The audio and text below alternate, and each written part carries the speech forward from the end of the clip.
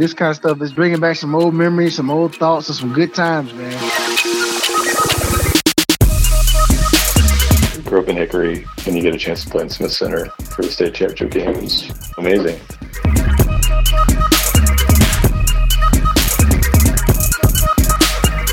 We were long, we were skilled, we were tough.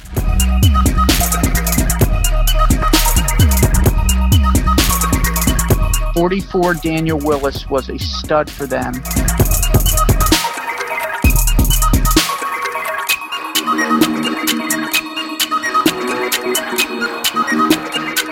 All right, Dave, thank you very much. As we get set for the Tornadoes of Hickory High, they will be the visitors tonight. They're in their red uniforms. They're actually burgundy uniforms.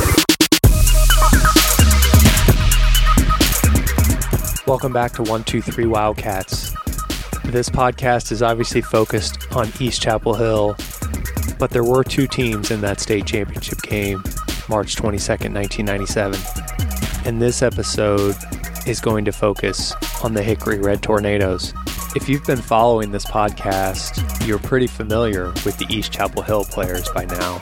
I want to give you a sense of that Hickory lineup so you can understand how the Red Tornadoes made it to the 97 state final.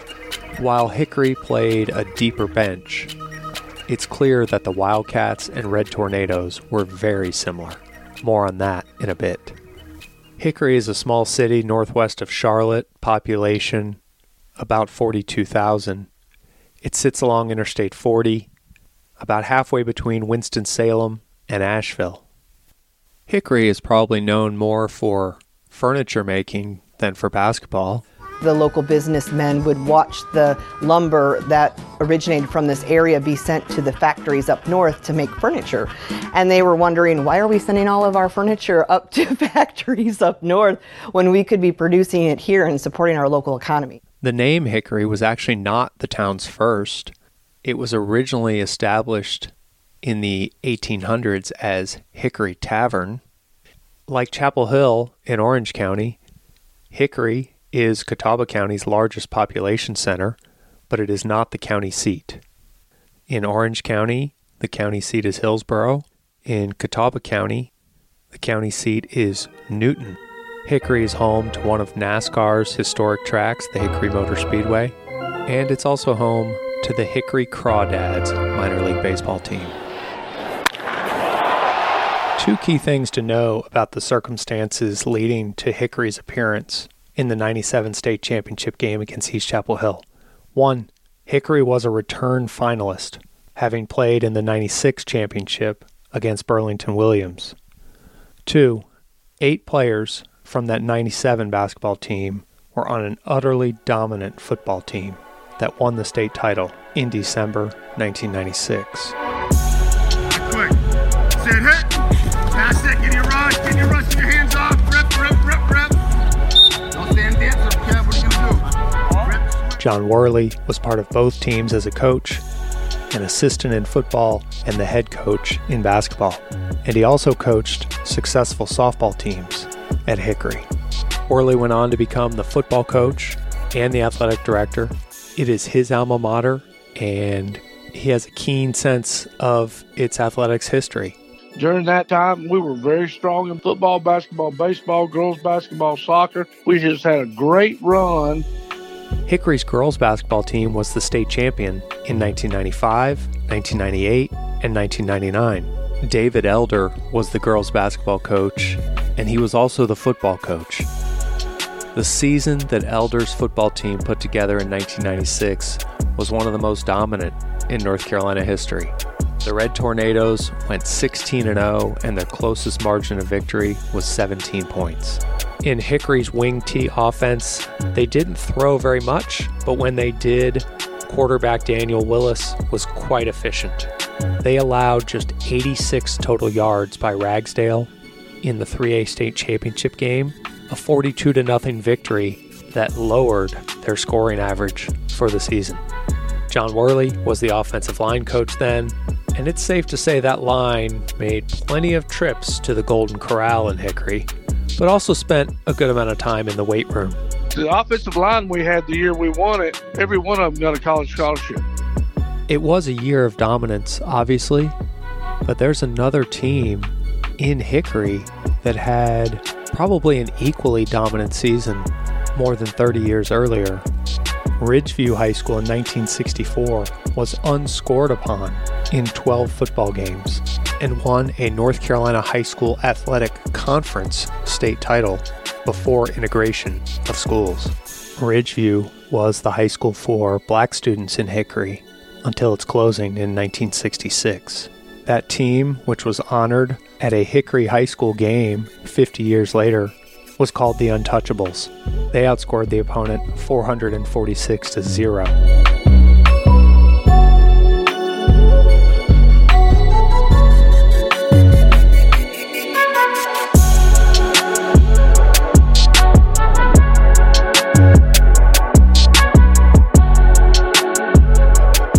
In 96, Hickory outscored its opponents 767-99. That point total was the highest in the NCHSAA in 21 seasons. That football success meant Hickory was playing well into the traditional start of basketball season in the 96-97 school year. They actually lost their first game. So we started out slow, won the Christmas tournament, and all of a sudden we got on a roll. And we really didn't get hot until the playoffs that year. The Red Tornadoes, as we said earlier, they got all the way to the state finals the previous year. They got there without their top inside scorer, Ty Hunt. He played in the Red Tornadoes' first 2 playoff games, but then missed the rest of the postseason because of an accident suffered at home. We'd won the sectional, and I gave him a day off. And I never did that. Never. And hadn't done it since. But I thought, well, these guys need a day off. I mean, we're all happy. We're jacked up. Hadn't been in the regionals. And he was helping his dad or his granddad cut firewood. And he cut his finger and had to have surgery on his index or his ring finger on one of his hands. And that put him out. We sort of toughed our way into the state finals that year and played Burlington Williams, and they just beat our eyes shut. Alex Spaulding scored 27 points as Williams beat Hickory 78-58 in the 96 final. Hickory was admittedly awestruck by the surroundings that year. Here's Daniel Willis. When you walk into the Smith Center, I mean, it's a pretty amazing place that if you've never been in there with all the Carolina blue, the banners, the Michael Jordan jersey. So I think that first year kind of prepared us the second time through, like, hey, we've been here. We've seen this place. We kind of have a feel for it. It's a phenomenon witnessed several times by Rick Strunk, an associate commissioner for 30 years at the North Carolina High School Athletic Association. I could tell sometimes when teams walked on the floor, their mouths are agape and they're looking up in the rafters. You think, are they awed by the moment? We took a team picture before every championship game as a memento. So each team, win or lose, had that picture. And sometimes you could tell just like, oh man, they're focused on, they're awed by the surrounding. Rick Strunk has knowledge of this state that, you just can't replace. His understanding of state championship history makes 1-2-3 Wildcats far better than it would have been without him. Strunk is from Catawba County. He went to neighboring Newton Conover High School. And regarding this championship in particular, he had deep knowledge of both teams given his connection to Chapel Hill and the Hickory area. Remember that he was friends with the Kindom family and had seen East Chapel Hill play that year before the state championship. In his role at the NCHSAA, he wrote up the media notes for all the games. I am relying heavily on those media notes in this podcast.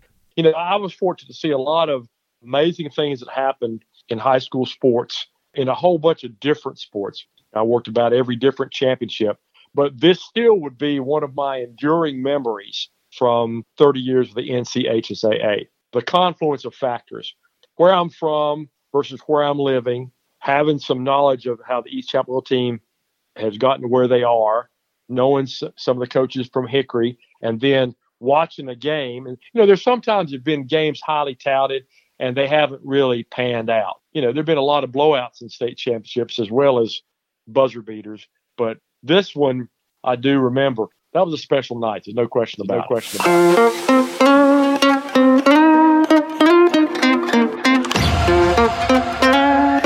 That was a special night. There's no question about it.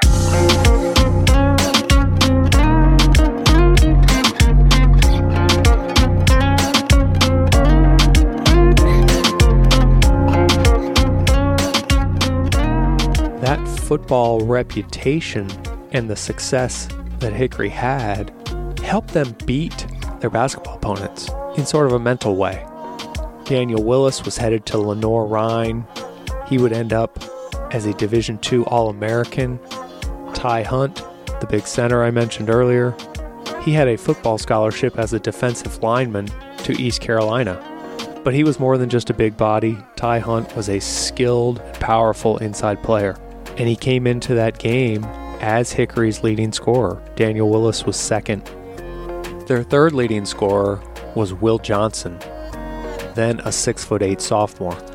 Johnson had good range for a player his size, and he helped Hickory make the regionals all 4 seasons he was on varsity. He left as the program's career scoring and rebounding leader. He also left as the top goalie in Hickory history in goals against average in soccer. Johnson attended UNC on the prestigious Moorhead Scholarship and played basketball for the Tar Heels. In his first college start, he was 3 for 3 on three-pointers, and he appears in a Final Four box score in UNC's loss to Florida in Indianapolis in 2000. Hickory had talent beyond the big three. In the state championship game, the Red Tornadoes bench contributed 14 points, and several reserves played more minutes than some of the starters. Sophomore Menyel Flowers was one of those key players. He was fast and long and would go on to set a Hickory record for receiving yards in football that stood for 20 years. Hickory also relied on William James, who made 4 of 5 shots in the title game. James would go on to be the college roommate and good friend of Chapel Hill High's Ed Geer. The Red Tornadoes had the type of talent that could get in your head before the game even started. You know, we didn't see them a lot, but their reputation kind of preceded them so much because partly of their football success. This is Brett Strelo, who played at Bunker Hill, a smaller neighboring Catawba County high school. They were probably as dominant of a team as there was in the state at any level that year. And when you played them on the hardwood, you weren't just playing guard Daniel Willis. You were playing state championship quarterback Daniel Willis. You weren't just playing post player Ty Hunt. You were playing ECU football recruit Ty Hunt. You know, even if Jamel Patterson was a reserve on that team, that was stud running back Jamel Patterson or up-and-coming receiver Menyel Flowers with his length. Getting on the court with them, they just looked different. Daniel was a pretty sturdy, muscular guy at his size, and we grew up in an era of, you know, Ronald Curry being a big name, going to North Carolina as a two-sport athlete, and then to a much smaller degree, but, you know, you had a guy like Daniel who was the state championship quarterback, the state championship caliber guard, that kind of aura they had. I mean, it was hard not to be in awe of them a little bit of just how they looked different, and they had this pedigree of success that they weren't just basketball players. They were good at everything. For most of his professional life, Brett Strelo was a sports writer. Brett played against Hickory in a Christmas tournament. The game was not close. He graduated the same year as Willis and Hunt, which was 1997. Bunker Hill's tallest player and best scorer was actually out for that game, but it probably wouldn't have mattered against Hickory. The thing I remember most, I think we had 7 high schools in the county, and a lot of them were smaller, that we played in gyms that were not the full 94 feet long, probably weren't the right width. And when we got to play in the Catawba Valley Classic, you could feel it because you were playing at Lenoir-Rhyne on a full regulation college-sized floor. And when you do that, you could feel the extra couple of feet at the end, but just how much bigger of a space it was. But I remember when we played Hickory, just how small the court felt, because with their length and size, it just kind of suffocated you. And I think 2 times in the first 5 minutes of that game, I had turnovers where I just caught the ball and I heard the whistle blow, and I had no idea why. And I would look down when the ref pointed, and I was just standing on the sideline for some reason. Like, I wasn't even on the court because they had pushed me out too far to the edge to where, for some reason, I was just trapped or whatever and would be out of bounds holding the ball. That game was never in question. Ty Hunt went on to play football at East Carolina. He was at ECU in the Steve Logan era and was teammates with David Garrard, a football quarterback who played basketball against East Chapel Hill for Southern Durham in that 1997 season. Hunt and Garrard played in a memorable bowl game for the Pirates, the GMAC Bowl in 2001 against Marshall. That game remains the highest scoring bowl game in history, and although Marshall won 64-61 on the arm of Byron Leftwich, it was Hunt who scored the game's first points. He intercepted Byron Leftwich's first pass and dashed into the end zone. Second down and 12. Here's Leftwich. Try to set the screen. It's tipped and caught, and it's going to be a touchdown.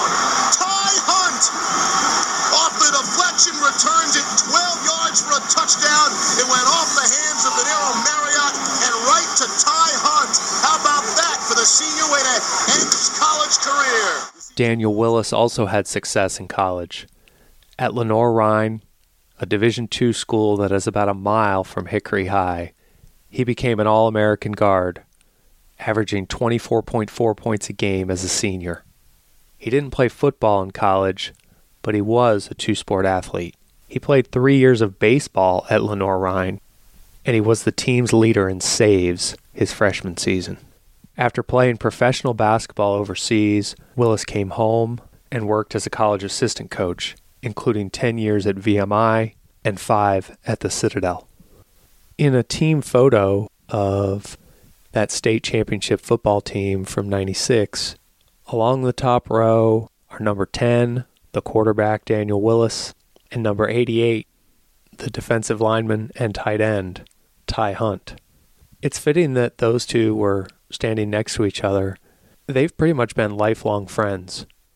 Daniel and I, we've known each other since we were like 5 years old. So we watched each other grow up, and we've played together since we were kids. You know, he'd be the only white kid in the black gym, you know, playing with us, and vice versa, you know, when I'd go with him. And so we grew up together. We were like brothers. Ty Hunt is now an Atlanta police officer. Ty still has an 828 cell phone, which I asked him about, considering he had been working in Atlanta for a while, and he said he kept that 828 phone so that his grandmothers could call him from their houses and it would still be a local call. He and Daniel Willis have stayed close over the years. You can tell they still have a bond.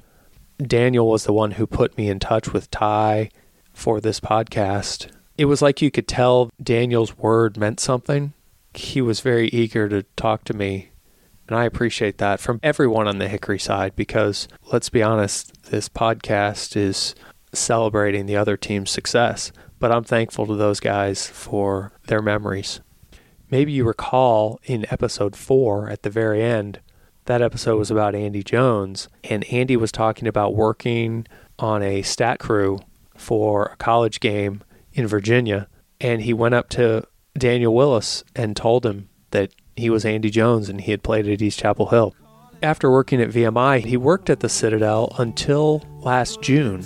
I talked to Daniel Willis in mid-June and found out, actually from Brett Strelo, about 2 weeks after we first talked, Daniel Willis was named the head coach at Hickory High School, his alma mater. So he is now back, guiding the Red Tornadoes. I put it to rest because I'm coming home, coming home. I'm coming home.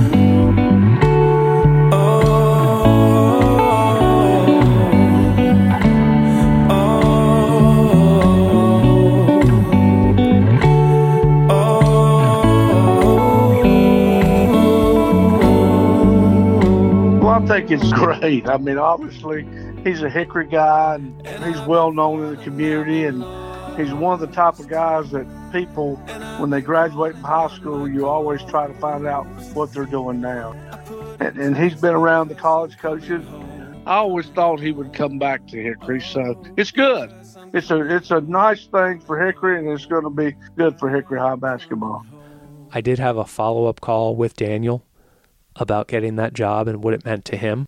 It's an exciting time to get back where it all started and try to give back to these kids what was given to me by the great coaches that I played for there, and giving them an experience that I got.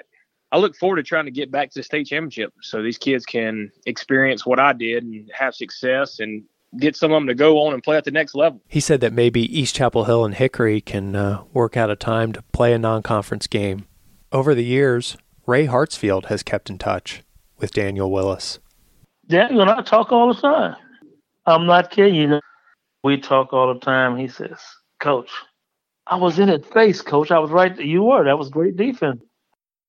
Willis was actually recruiting one of Hartsfield's players just a few years ago, a player named Miles Merriweather. And so he had occasion to visit East Chapel Hill's gym. He talked to Coach Hartsfield, and they reminisced a little bit about the game. Daniel Willis keeps that game kind of close to his consciousness. To be honest, I have never watched the first really 3.5 quarters of the game. I've watched the last about 4 minutes of the game a couple times. Like if I'm cleaning out my office and I go through a DVD and there it pops up, I'm like, man, let me just pop this in to watch. The first 3.5 quarters, I have very little memories of it. Comes into James down the corner. Here's a three-pointer. Oh, Daniel Willis scores and gets his 6th point of the night. And Hickory's gone up 22-16 in the state 3A championship game. Daniel Willis isn't the only Hickory player from that era to visit the East Chapel Hill gym. Will Johnson, when he was at UNC, worked basketball camp there one summer. Neil, I probably blocked it out if I did. I have no idea. I definitely worked camp one summer. I'm certain it's true because Coach Hartsfield says of you, yeah, he was great with the kids. Yeah, I probably blocked it out. I'm sure I saw the banner and just didn't want to think about it. Yep. Hickory nearly did hang a banner in 1997. I thought we had a good chance going into the game because I had a friend of mine named Frank Snyder. Snyder's roots are in the Hickory area, but he coached the 96-97 season at Southern Durham, and that Southern Durham team lost twice to East Chapel Hill in Crescent 3A play. And he was in the league. And, of course, I knew him from Maiden High School, and he's the first one I called. We were getting scout reports and film, and he told me, he said, it's going to be a dogfight. He said, y'all are exactly alike. I said, my God. He said, they got somebody better than you, though. And I said, who's that? And he said, Chris Hobbs. I said, what year is he? He said, he's a freshman. I said, my gosh. I said, how big is he? He told me how big he was, and I said, that could be the key to the ball game right there. He thought we could match up well. He didn't think we could match up with Hobbs, obviously, but he thought we could match up with everybody else. And I did too. After looking at film, we were very, very, very, very similar. As for what East Chapel Hill knew about Hickory, well, the Wildcats coaching staff got information from several sources. Ray Hartsfield, as mentioned in episode 3, was a journalist, so he understood the importance of corroborating information. He knew the coach at Winston-Salem Carver, Alfred Poe. Carver was Hickory's opponent in the regional final.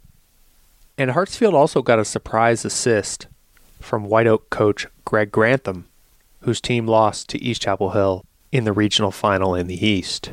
We were playing our regional championship game on Saturday night, and for some reason, the West Regional in 3A had been played on Friday night, and my assistant coach had gone and scouted them. So we had a really good scouting report on Hickory, and I remember after the game wishing Ray the very best and literally just gave him everything I had on Hickory High. Here's how Andy Jones broke down the prior knowledge of Hickory.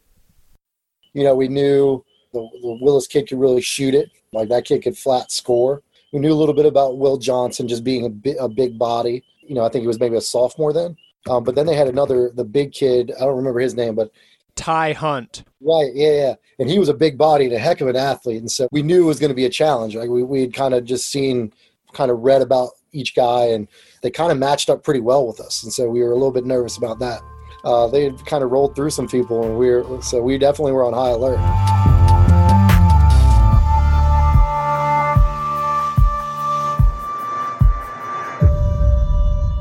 just as Ray Hartsfield wanted to get the Wildcats some college arena exposure, and remember he was able to get them a practice at Cameron Indoor Stadium before they played in the Eastern Regional in Greenville at East Carolina, Hickory also spent some time practicing in a college setting. First of all, we shot it like a dog the first year, and we went to Appalachian and practiced at Old Varsity Gym that year. And we got one day to work out. That was that year, and we didn't get that Coliseum atmosphere because people down east were playing at East Carolina. And I always felt like that gave them an advantage because of depth perception. So we practiced at Davidson in a Coliseum atmosphere 3 nights that week. The Red Tornadoes didn't change up too much else, but John Worley said in a pregame radio interview with Juju Phillips that they were maybe a little bit superstitious. And given how they had performed in the 96 game, he wanted to change up some things. At courtside, John Worley, head coach for the Red Tornadoes, moments before your game. John, is this team completely ready? I think we're ready. I mean, you know, you never know till you get on the floor and start playing, but the attitude's been good all day. We've had a good confidence all day long, and I hope the best team with the best athletes wins. You've changed a lot this time around, haven't you, in terms of the preparation, getting ready for the game?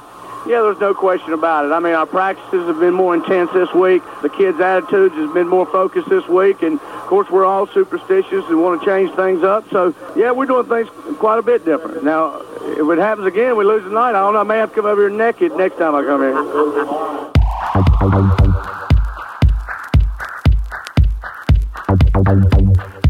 Thank you for listening.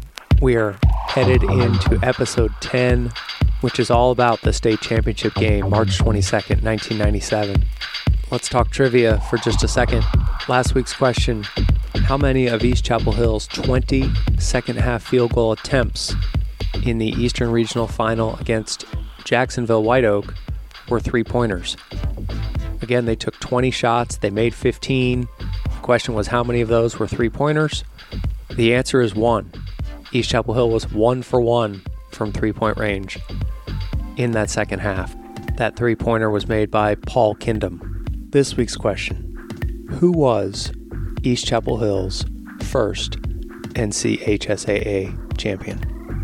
We'll give you the answer and more on the next episode of 1, 2, 3, podcast! Now, I didn't ask John Worley to comment on the remarkable musical arrangements and overall tight editing done by executive producer Brian Fitzgerald on this podcast, but Worley was able to comment on Fitz's play on the court. I thought Fitzgerald was a hell of a player.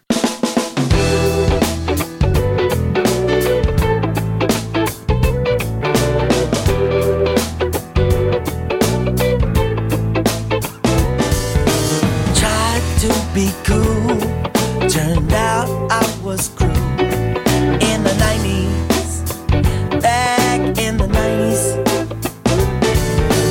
Tried to be brave, I thought I'd be safe in the 90s, back in the 90s. Yes, I got stuck on the